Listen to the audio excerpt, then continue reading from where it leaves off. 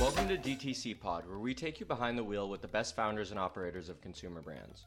You'll learn the ins and outs of business, from setting up shop, hitting your first million, scaling past 8 figures, and even navigating an exit. As founders ourselves, our goal is to help you learn from the best as you build. Visit us at dtcpod.com to sign up for our weekly newsletter, join our founder community, and find additional resources from every episode. DTC Pod is brought to you by Trend, the creative solution for your brand. Go to trend.io to access thousands of creators for content needs such as product photography, unboxing videos, or even TikTok and IG organic creative. Use the code DTCPOD10 for 10% off your next content purchase. What's up, DTC Pod? Today we're joined by Ryan Springer, who is the founding partner of Midnight Venture Partners, as well as a co-founder of High Desert Cactus Vodka. So Ryan, I'll let you kick us off. Why don't you tell us a little bit about the background about yourself and some of the projects that you're involved in? Yeah, man. I usually start my personal background with a bunch of nepotism jokes. My dad started I'll save you those this time. My dad started a retail consulting firm that mainly did strategy in the 90s. Before that, he was in marketing at Gatorade. And what he did was essentially build retail strategy, trade marketing, data analytics, and later on actual retail execution for a lot of the most successful wellness brands or natural brands. He worked with Hansen's, Monster, Amy's Kitchen, Emergency, and a bunch of newer ones that have done really well. I only say that to say I worked for him my whole career. In fact, I kind of grew up in the industry. One of my favorite stories about my bona fides of growing up in the industry, I remember when my dad walked in the house, he was like, this is the first commercially viable gluten-free bread. And neither one of us knew what that was. It was 2004 or whatever. And I remember we tried it, and my dad's like, man, I don't know what gluten is, but it's fucking delicious because this is terrible. And so I just remember I didn't like natural foods. I liked the industry, but I didn't get it until much later in my life. But ended up working for him out of college. The nepotism part, came more in the fact that he was putting me in these positions where I was learning so much, and essentially be kind of an outsourced national sales manager where I would run West, Central, and East salespeople, learning retail strategy, flying out and selling to Walmart and Whole Foods. So my personal background expertise was all on the retail strategy and natural, better for you CPG side of things. And that sort of led me to where I am now in terms of my vodka partner came to me to become his kind of 50-50 partner in the vodka because of that background, which is what a mistake he made because I did nothing to do with alcohol. Alcohol is a different animal. I've learned that the hard way. And then it definitely led me to Midnight, where we're kind of a very value-add VC, where we take kind of best-in-class retail, direct-to-consumer, and operations general partners that I had met along the way, along with my two co-founders, Chris Adam and Alex Vodny. And so, yeah, it all kind of stems from that, kind of how I grew up. No, absolutely. And one thing I'd love to get into on the VC side of things is how your background, operating and having that exposure to the space really set you up for success in the venture capital side of things, right? So why don't you talk to us a little bit about how those two went hand in hand? Yeah, there's a lot of ways. Number one, I didn't understand this early on. The part I understood early was why can't more of these ultra value add people be the ones writing the checks? And there are absolutely funds in CPG that are very value add, but there aren't a lot. There's a lot that aren't, and I would kind of get annoyed when I would go into board meetings as an outsourced VP of sales or national sales manager. And we'd have this guy who was very smart, very kind, but came from commercial real estate and didn't know anything about CPG. He was giving a bunch of advice that ended up being terrible, kind of pressuring the company to do things, just as one example. And so I realized there just wasn't enough functional capital at the seed stage in CPG. There were several great funds, VMG being one of them later on, Elcatics and things like that. But there weren't enough at the seed stage. There were definitely some, but there weren't enough. So that's what gave me the kind of light bulb moment of this should happen. What I didn't understand was the advantage I would have in terms of growing up in the industry, like the network side of deal flow. I didn't understand how important that was because I didn't come from the stage. And so the deal flow side has been huge. It ended up being kind of our biggest thing. At Midnight, one of our partners is Ken Meyer. He ran the eastern half of Whole Foods Market under John Mackey. And our D2C partners, Jay Body, Mitch Stoller, Dan Weinberg at Red Krypton. They've done multiple $1 billion, $100 million D2C brands. And so if you put all those operating people together that have like these 20 and 30 year histories, it's crazy how many deals they see as soon as people find out that they're investors. And so the final piece, I think, is more what you were asking. What's the perspective of being on the operating side that helped? Certainly seeing the kind of founders that won versus the kind of founders that didn't, like understanding the intensity, I think required was a big deal. Certainly on the retail side, sales velocities by category, gross margins by category. I'd gotten lucky enough to develop this pattern recognition across multiple areas where I could kind of say that gross margin is terrible even for a beverage, and you're going to be in a lot of trouble. You're going to burn a lot of cash. It's not different enough. The pricing's wrong. So just having been in the industry, my specialties were beverage and supplements. I think that helped an enormous amount. And we'll see, man. I don't even know if I'm any good at VC. We've been doing it for 2 years. This is it takes a long time to find out. My partner Alex and I went to a meeting with a guy named Wayne Wu, who started VMG. And he was part of the team at VMG. He was a pretty early add-on and ends up, he's one of the top partners. And one of the first things he said was, you guys won't know if you're any good at this for like 6 years. So good luck. VMG try to figure it out. Interesting as well. They do a bunch of stuff. They start like skincare brands, but don't they operate their own companies or something, right? They can. They're very big. They have multiple $1 billion under, primarily I think of them as a growth capital group, writing really large checks and taking people to the next level from like 2 to 4 if we're 0 to 1, you know what I mean? But yes, they operate their own companies. They have multiple divisions that it's really, they've knocked out of the park. They've really grown. So I would consider them to be a lot of different things. Yeah. So for the beverage side specifically, I mean, you have this ecosystem of your experts in DTC, your upbringing in retail and everything. Are you guys all based in Austin? And how has Austin contributed to this network that you've built? Because you have the whole food ecosystem alone. In Austin is ginormous, and me having lived there, the CPG community is unlike anywhere else. It's very heavy, especially beverage, etc. So how has Austin contributed to this network that you've been able to build now in the space for deal flow? I got like 2/3 of that. Ryan, how has the Austin ecosystem contributed to this network that you've been able to build over time? And the deal flow that you now are able to tap into? Because, me having lived in Austin, the CPG community there was unlike anywhere else I've been. So how has Austin contributed to that? In a massive way. I'm from, I moved to Austin when I was like 13 because of Whole Foods, right? Given my family history. And so I remember when it was like 7 brands. And now it's an absurd amount. Austin, I'm a big homer. I think Austin, pound for pound, is the best CPG city. I think there's ones with bigger companies, there's ones with more companies, but in terms of a culture of helping each other and a really impressive sort of, you'll see competitors sitting down to coffee together. You'll see really interesting connections. Everyone's very supportive here.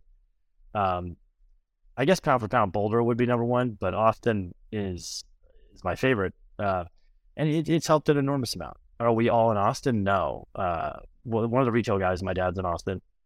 His partner, Aaron, is in Portland. Our D2C guys are mostly up near New York and in Miami. And so we're kind of national that way. But I think a little over 1/3 of our portfolio is in Austin. There's actually one gym where 3 of our portfolio companies go. And, that feels a little dumb at this point. But if I meet another company and they're in that gym, I don't think we're going to do the deal no matter what. It almost doesn't matter what the metrics are going to be. I'll be like, we can't have this kind of There's just something's wrong there. But, Austin is a phenomenal CPG community. I can't say enough about it. And being a fund here is a really, no offense, like if you're Tulsa, Oklahoma, this is not going to be the same. And even if you're, I don't want to offend anyone, but another major city, Seattle's a great one. It's not going to be the same. There's only a couple cities in America you could put a VC fund for CPG and do deals just from that town and do really well. And Austin's definitely one of them. And I'd love to go a little bit deeper there, Ryan, in terms of what you were talking about, density and the fact that you've got all these same companies all in the same space that you're investing. I'd love for you to, give our listeners a little bit of context in terms of the portfolio companies that you have worked with, some of the brands. I know they're really popular, so I'd love for you to just shout out some of the brands that you guys have had the pleasure of working with. Yeah, I'm drinking a Barcode currently. These are delicious. Buy as many of them as you can if you're watching this podcast. Some of our, a lot of our portfolio is doing really well. We've recently kind of been on a kick on fundraising. It's been a good couple of months, and our portfolio is the reason behind that. I'm not going to give you exact numbers, but one of our portfolio companies just had a 15x markup, which was fantastic within, 18 months really of starting to deploy capital in an earnest way. There's another company that is one of the top non-alc retailer, both online and brick and mortar, that's called Boisson. Just had our update with him, Nick Bodkins, the founder. The guy's phenomenal. They're crushing it. It's really fun to watch him start a company that is a wholesaler, a brick and mortar retailer, and a marketplace online all at once. And they're doing it really well. I mean, they're growing 300%, 200% every year. They just announced Pernod Ricard, a major alcohol strategic, just put in a very large check. I think they're going to get a really healthy valuation here in about a year. So that one's going fantastic. Jolie Skincare, Jolie Skin Co. That's another one of our best performing companies. We invested right about a week or two into them getting any revenue at all. They had just launched. And now, again, I'm not going to give exact numbers. They're doing unbelievable on a monthly basis, revenue-wise, within a year. They're a D2C super success story. Retention rates are like 98%. And they're extremely profitable. And so that one has been a blast. Jinx Dog Food is doing really well out of Los Angeles. They've probably grown, 8 or 9x if we put in a check about less than 18 months ago. And there's a bunch more. We just announced the deal Vay. It's a caffeine spray that essentially their big point of difference, because there are other caffeine sprays on the market, is it's super small and super mobile, but they've been able to get an enormous amount of caffeine into one spray, like 25 milligrams, which essentially means that 3 sprays is a cup of coffee. So we've almost never seen something that has like all the value props in one thing. It's way more convenient than our caffeine solutions. It's super efficacious. It's way healthier. It's just caffeine and L-theanine, like matcha kind of caffeine and L-theanine. There's no sugar, there's no carbs, there's no chemicals, there's no bullshit. And then finally, it's per like milligram of caffeine is the cheapest thing. It's $10 and it's like, a dozen plus cups of coffee with the caffeine. So that one's a lot of fun. We did that with some incredible kind of co-investors. I could go on, man. I'm really excited about all of our portfolio companies. We've got 13 now.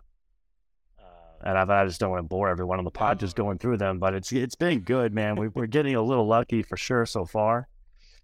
I think 2 years into a VC fund, you're always going to look smart because these companies are well funded. And if you pick smart people, they're going to look like they're good. We'll see in 5 or 6 years, but it's looking good now. What is the perfect and ideal stage that you guys decide to get involved into one of these deals? Like, what's the right moment for Midnight to come in and plug in? Well, we have 2 kind of buckets that we like to get involved. Both of them, we want to add the most value possible. And every VC says that, but not every VC has an executive from Whole Foods, one of the best D2C guys on the planet. And I'm pretty biased, but my dad's excellent at what he does on the strategy side. So we have 2 buckets. One is more of a passive check that can be seed to Series A. And then the other bucket, that's my favorite bucket, is seed, pre-revenue, early, whatever it is. We come in, we write a check, and then we get sweat equity to help you run your retail and D2C. And that's working really well so far. And that's where we plug in and use the agencies, use the groups. It frees up the founder to kind of focus on product and P&L and fundraising and all those things early. And what we can bring to the table there is less of a, hey, do this, do that. And more of a, when you've been doing something for 30 years, it's more of a, man, don't screw this up the way we did at these 9 times. I'm pretty young. I've brought 2 companies to Walmart too early. That's been super painful. I'm not making that mistake again. A lot of it's lessons learned and scars that our team has and kind of what not to do. Well, what to watch out for. So I don't know if that answers your question, but that's sort of we like seed. That'd be the answer.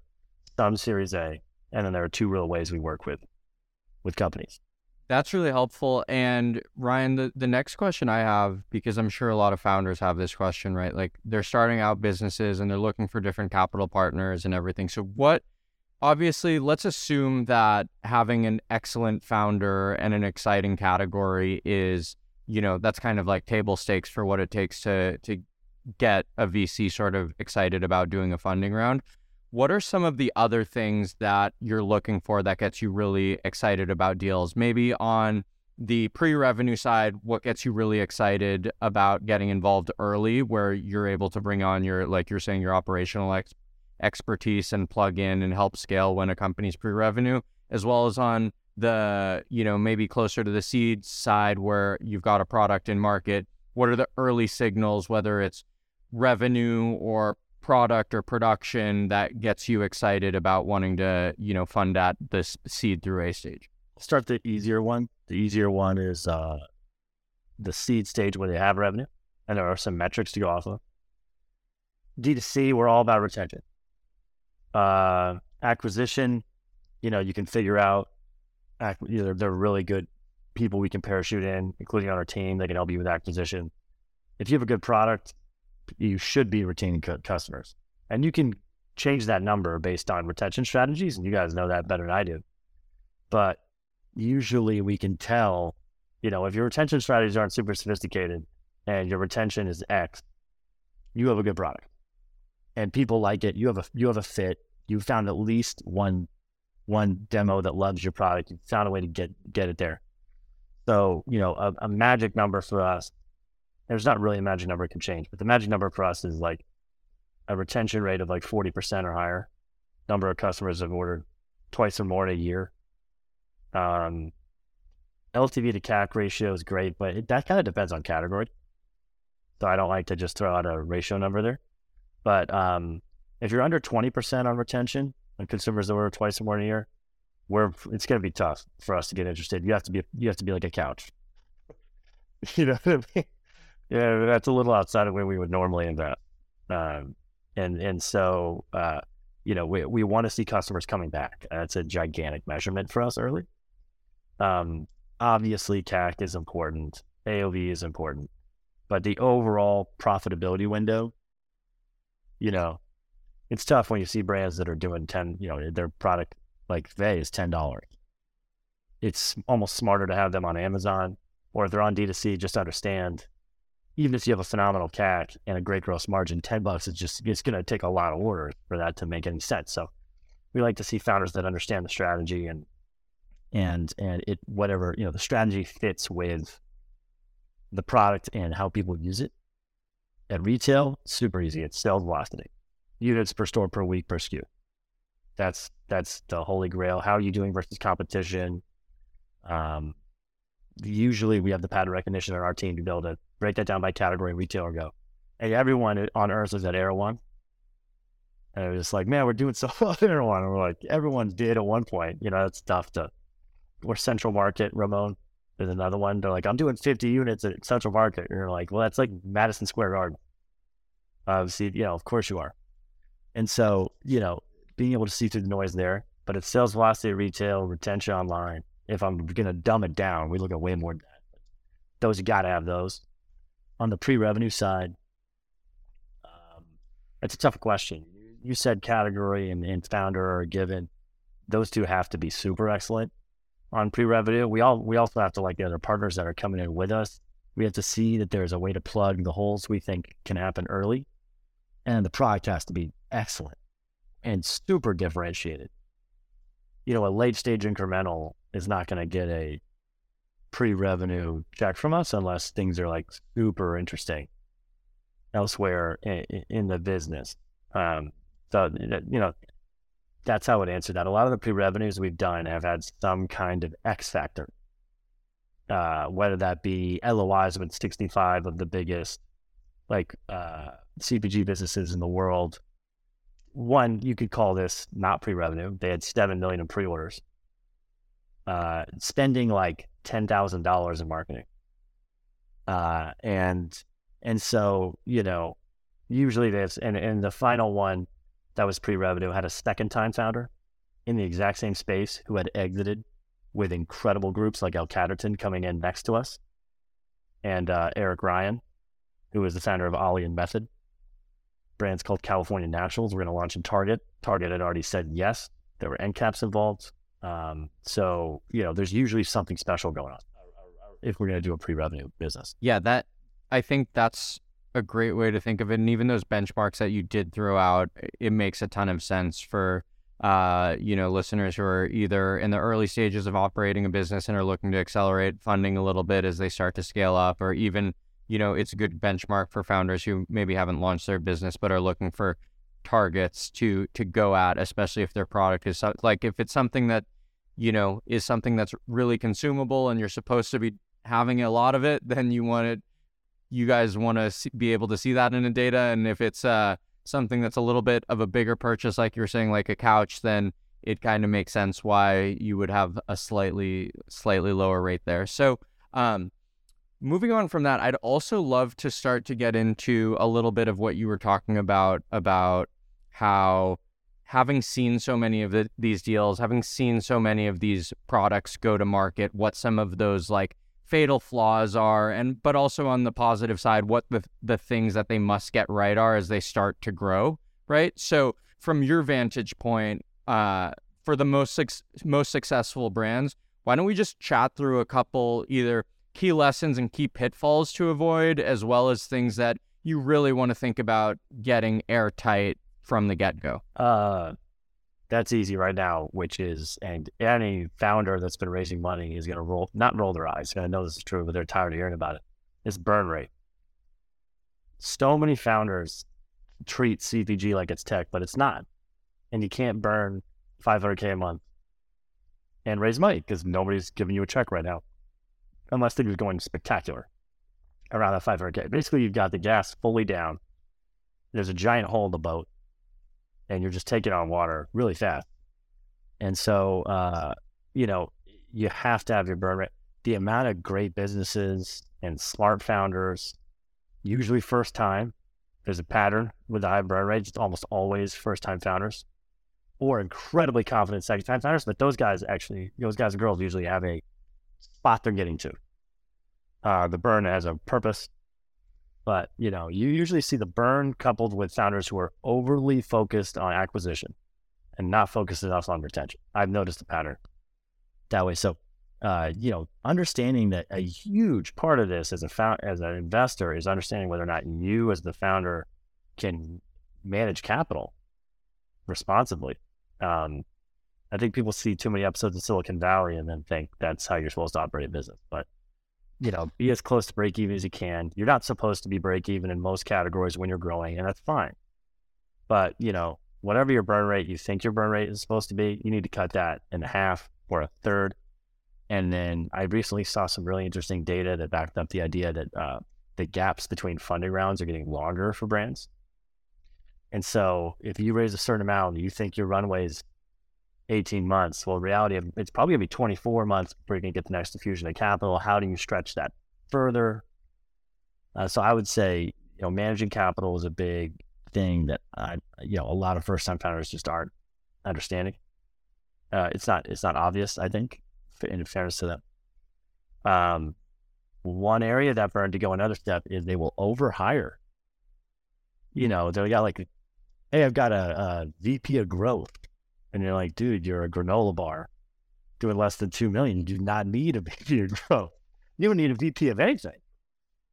Do you know what I mean? You were the VP of everything currently, as it should be. So that always makes me kind of double take. They overhire too soon. It should be you as the founder for a long time, with and so when the time is right, you want to hire slow and fire fast. I'm trying to think of other big pitfalls I'm seeing. Focusing on the wrong metrics, but I'm repeating myself. You know what I mean? You mentioned earlier getting into retail too early. Yeah, yes. That's such a good one, Ramon. And that's a tough one. That's not one you would almost ever be able to just intrinsically know, which is like there are certain places you should go, and there are other places that are in the middle of the Pacific Ocean, and you're just a lonely person in a rowboat. And you're not ready to go there unless you've got the resources and the know-how and the connections and the plan and everything. And so you'll see some brands just rushed into the middle, not being ready, and other brands that's totally fine. You can launch in Walmart. You can launch in Target. You need to have the resources and the people around you and the plan and the fit, and then that makes sense. The thing that's always a mistake, in my opinion, I don't ever see this working, and you see it all the time, is, hey, I have Wegmans, which is a great one in the Northeast. I have PCC in the Northwest, and I have Vaughn's Pavilions in Southern California. And you're like, what are you doing? And they're shipping like glass that's refrigerated, and they're killing themselves. Freight is the thing that, freight just is the ultimate, it just murders people's P&L. You don't see it coming. You do the COGS, and you're like, oh man, we're selling it for this. It cost me this. We're good to go. And they forget that getting it there is super expensive. One of my partners, Chris, and I were part of a company that went under because the freight, we weren't running it or anything, but we were kind of value-add pieces to it, and the freight was just murdering us. We were doing well shelf, but fulfilling to that many DCs with a glass jar was just more than the business could handle. And then the final piece is like, raising money is not easy. I think it's going to take way longer than you think. Start raising way earlier than you think you need it. Too many founders come and they're like, I got 3 months of runway left. And you're like, we should have had this conversation a long time ago. And a lot of, not bad actor, but more aggressive VCs are going to take advantage of that. They're going to sniff that out really quick. And so, yeah, you're right, Ramon. I think having a sound outlet strategy and treating your early retailers like laboratories.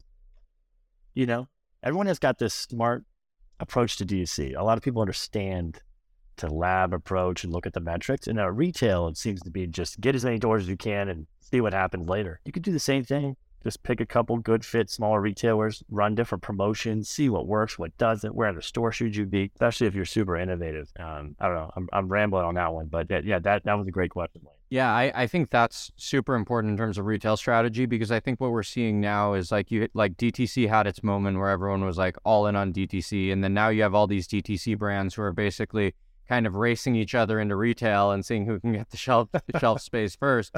But I think it's a really good point in terms of like being strategic about it, because if you're growing fast, if you're getting into retailers, especially, there's, I'm sure, a bunch of brands that have good ins and connects that can help them get into a couple of these big retailers. But if you can't meet that demand and your business can't support it, especially on some of those things that you were mentioning, like the freight side of things, and all of a sudden you're selling in all these places all over the states and your supply chain can't really handle that, then you're just digging your own grave. So I think that's really important to consider. You're exactly right, Blaine. Real quick, you'll have a 60% margin on D2C. You think that's your margin. Well, the middleman distributor is about to eat that. And so at retail, your margin's below where it needs to be. I was on a panel that was a lot of fun, and the guy had asked me if DTC was dead. Is DTC dead? I'm like, of course it's not dead. That's silly. And my buddy Christopher Jane started Proper Good at Stoops and Oatmeals. They're on fire. He's the only guy that I'll stay on his SMS, even though it's very annoying. And he's like, buy 9 soups or whatever. But the guy is crushing it. He's one of my favorite founders. And I was pointing out to the room, I'm like, everyone thinks DTC is dead. This guy sold like 1,000 soups since I sat in this chair. if you're sophisticated, you absolutely can still crush. And that was when it was at its worst. I feel like it's getting a little better currently. But you do see these lending, like everyone's go to D2C. And now everyone's like, go to retail. But retail's always been hard. And it's not easy all of a sudden. And so I think you're you're exactly right. You still have to have a plan. You still got to know what you're doing. And it's if I'm an investor, I'd love to not finance your learning curve if I could. I'd love for you to either get the team together to know what you're doing, listen to the people. I love when my founders are like, I don't know this. And they just tell everyone. And then people start like, oh, well, let me help you. Let me introduce you to this person. Let me introduce you to this person. Great founders kind of advertise their gaps because they're just desperate to kind of fill that gap in knowledge. And you see it, man. And it gets me fired up because, again, yeah, I've already had a portfolio company or two where they're like, we learned a lot with that $500,000. You're like, dude. You're like, that was an expensive lesson.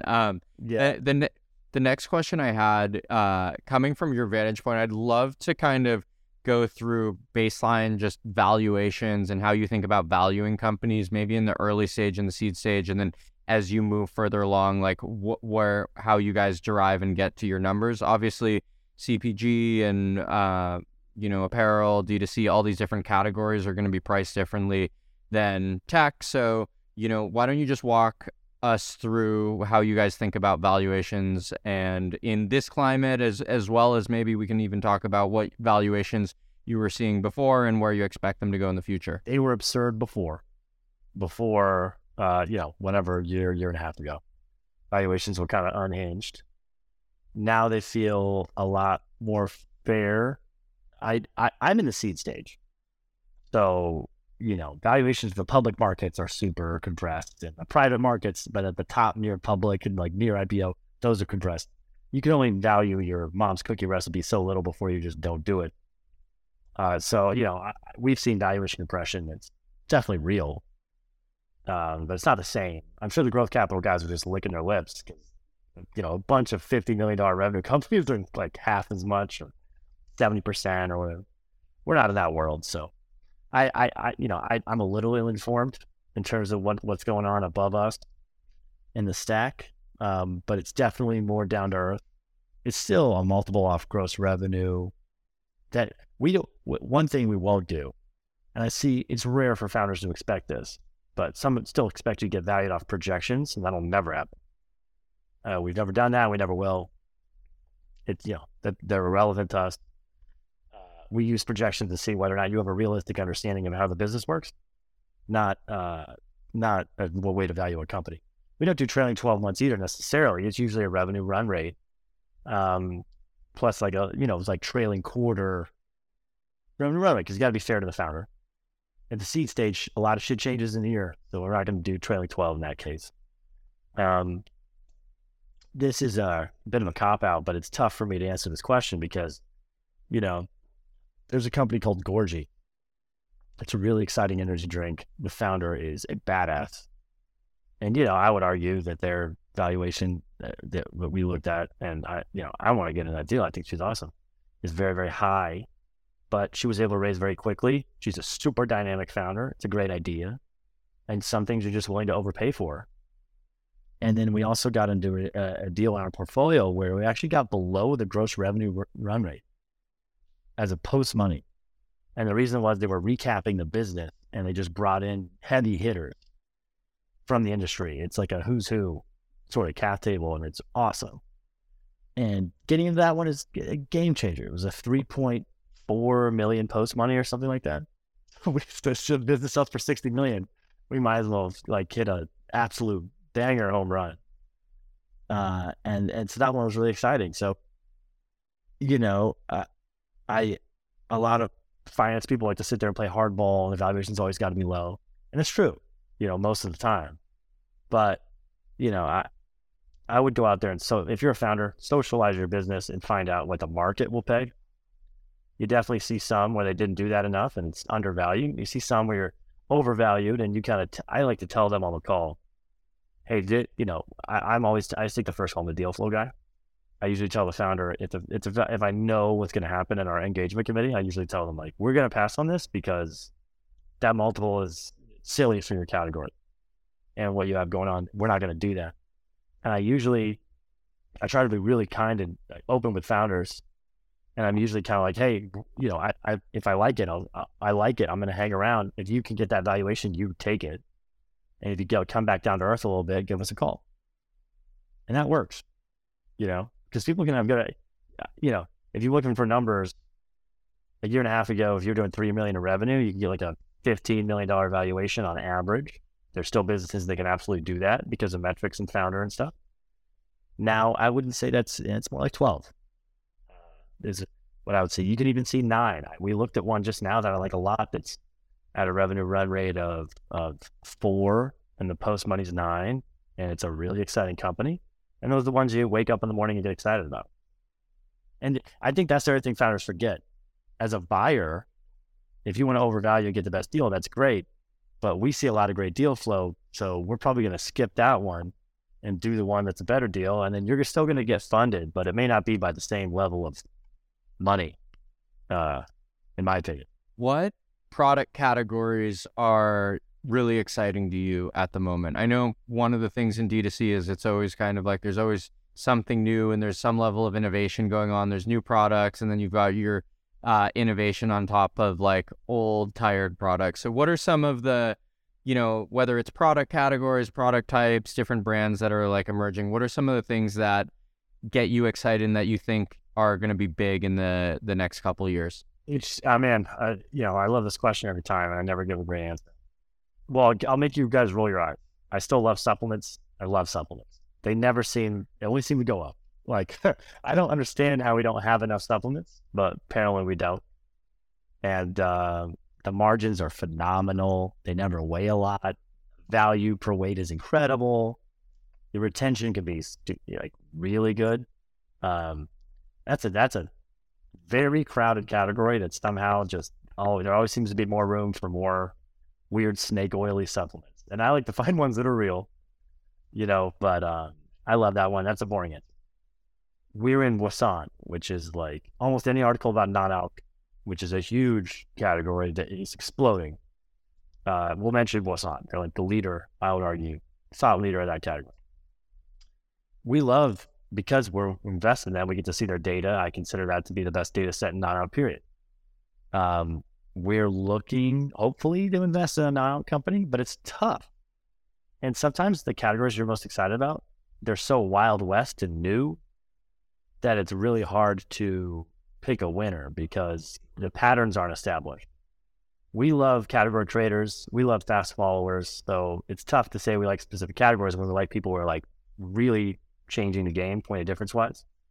But non-alc's a good example of, I don't know what to say in terms of we just haven't done a deal. We've liked several companies. Dessois is really cool. Pathfinder, which is back here, is phenomenal. Like, every bartender I've talked to is obsessed with these guys. Guy over there is a really cool dude. We looked at the deal, and one of my partners hated it. And he's like, I happen to know one of the best non-alc bartenders in Texas. And I didn't lead him at all. I go, what's your favorite non-alc spirit? And he's like, a non-alc influencer. He goes, Pathfinder. Like, immediately. And so these guys are on fire. My buddy Justin and Marshall and Shirley Wines, they're doing really well. There's a bunch of great brands in that category. It's just tough to pick. We just haven't fallen in love with anybody yet, but one of those 3 might be the next check. I don't know. That's a great category. Plant-based is down.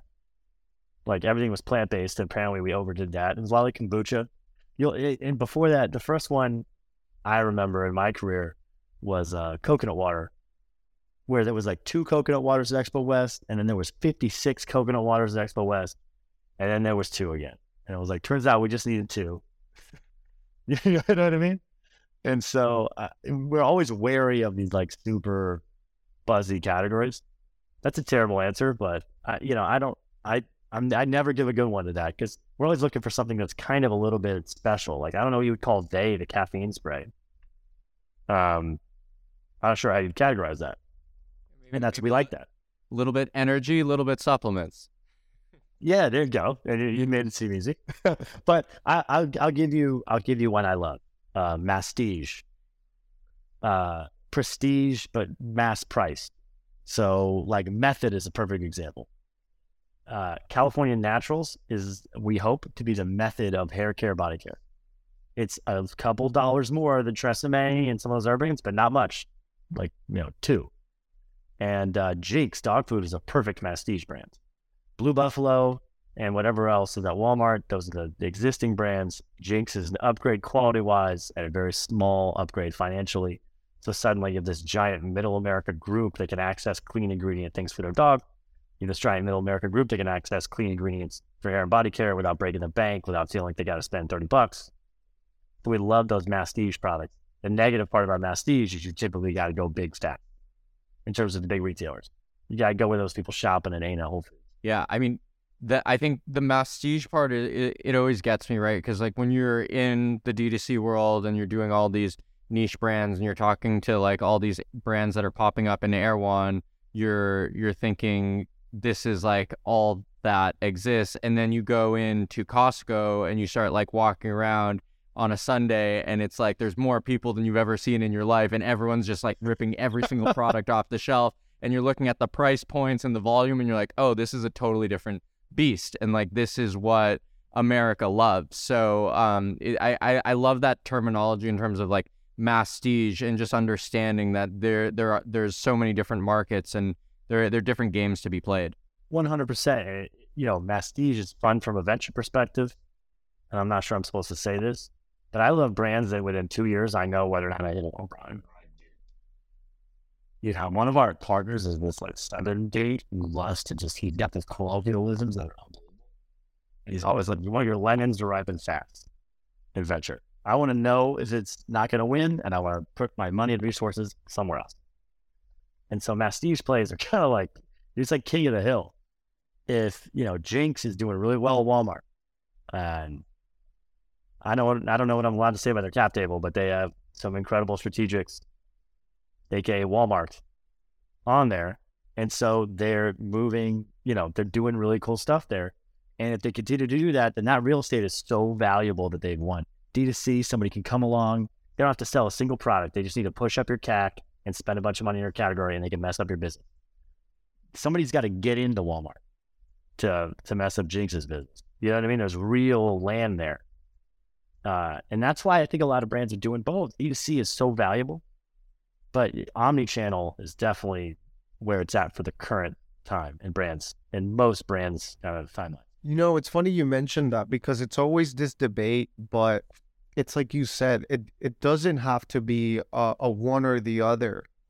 It's just an omni-channel strategy, and it reminds me of, the passenger seat I've had and seeing Nick, our mutual friend, grow Kettle and Fire. I mean, they've done every channel from the very early days. It's not one or the other, and I'm sure they've had their bumpy, roads on Amazon, on retail, on DDC. And it's funny because I always hear people like, don't do Amazon, don't do retail, do DTC, but just probably do all of them.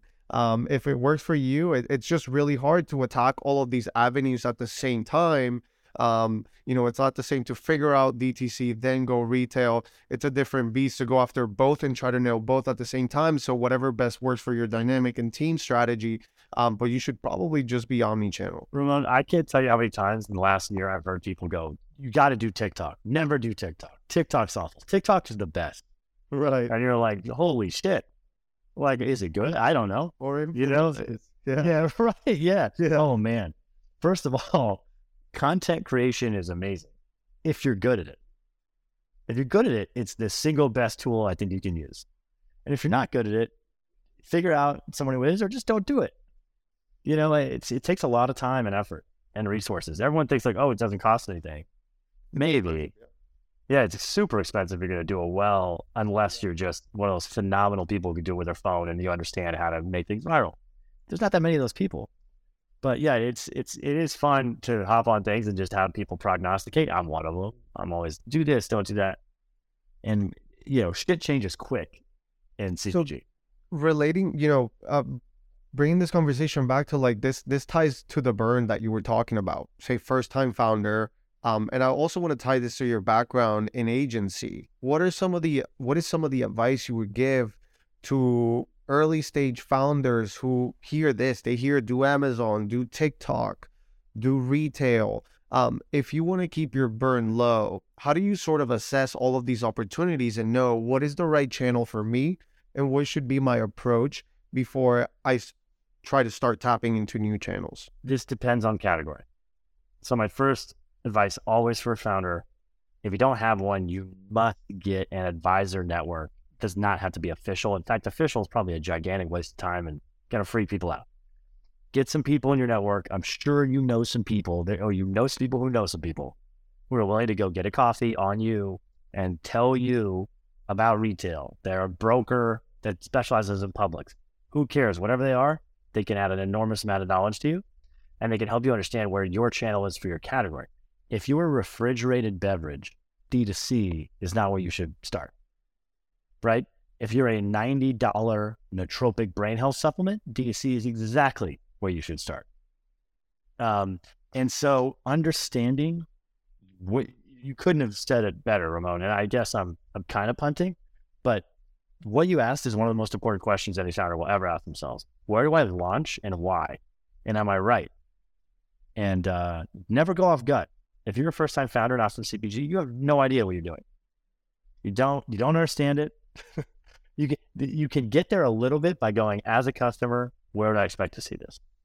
I'm an expensive supplement. How does Athletic Greens do it? How does Audit do it? That is primarily direct to consumer. Okay, that's probably where I should be. If you can get there a little bit, still go ask experts.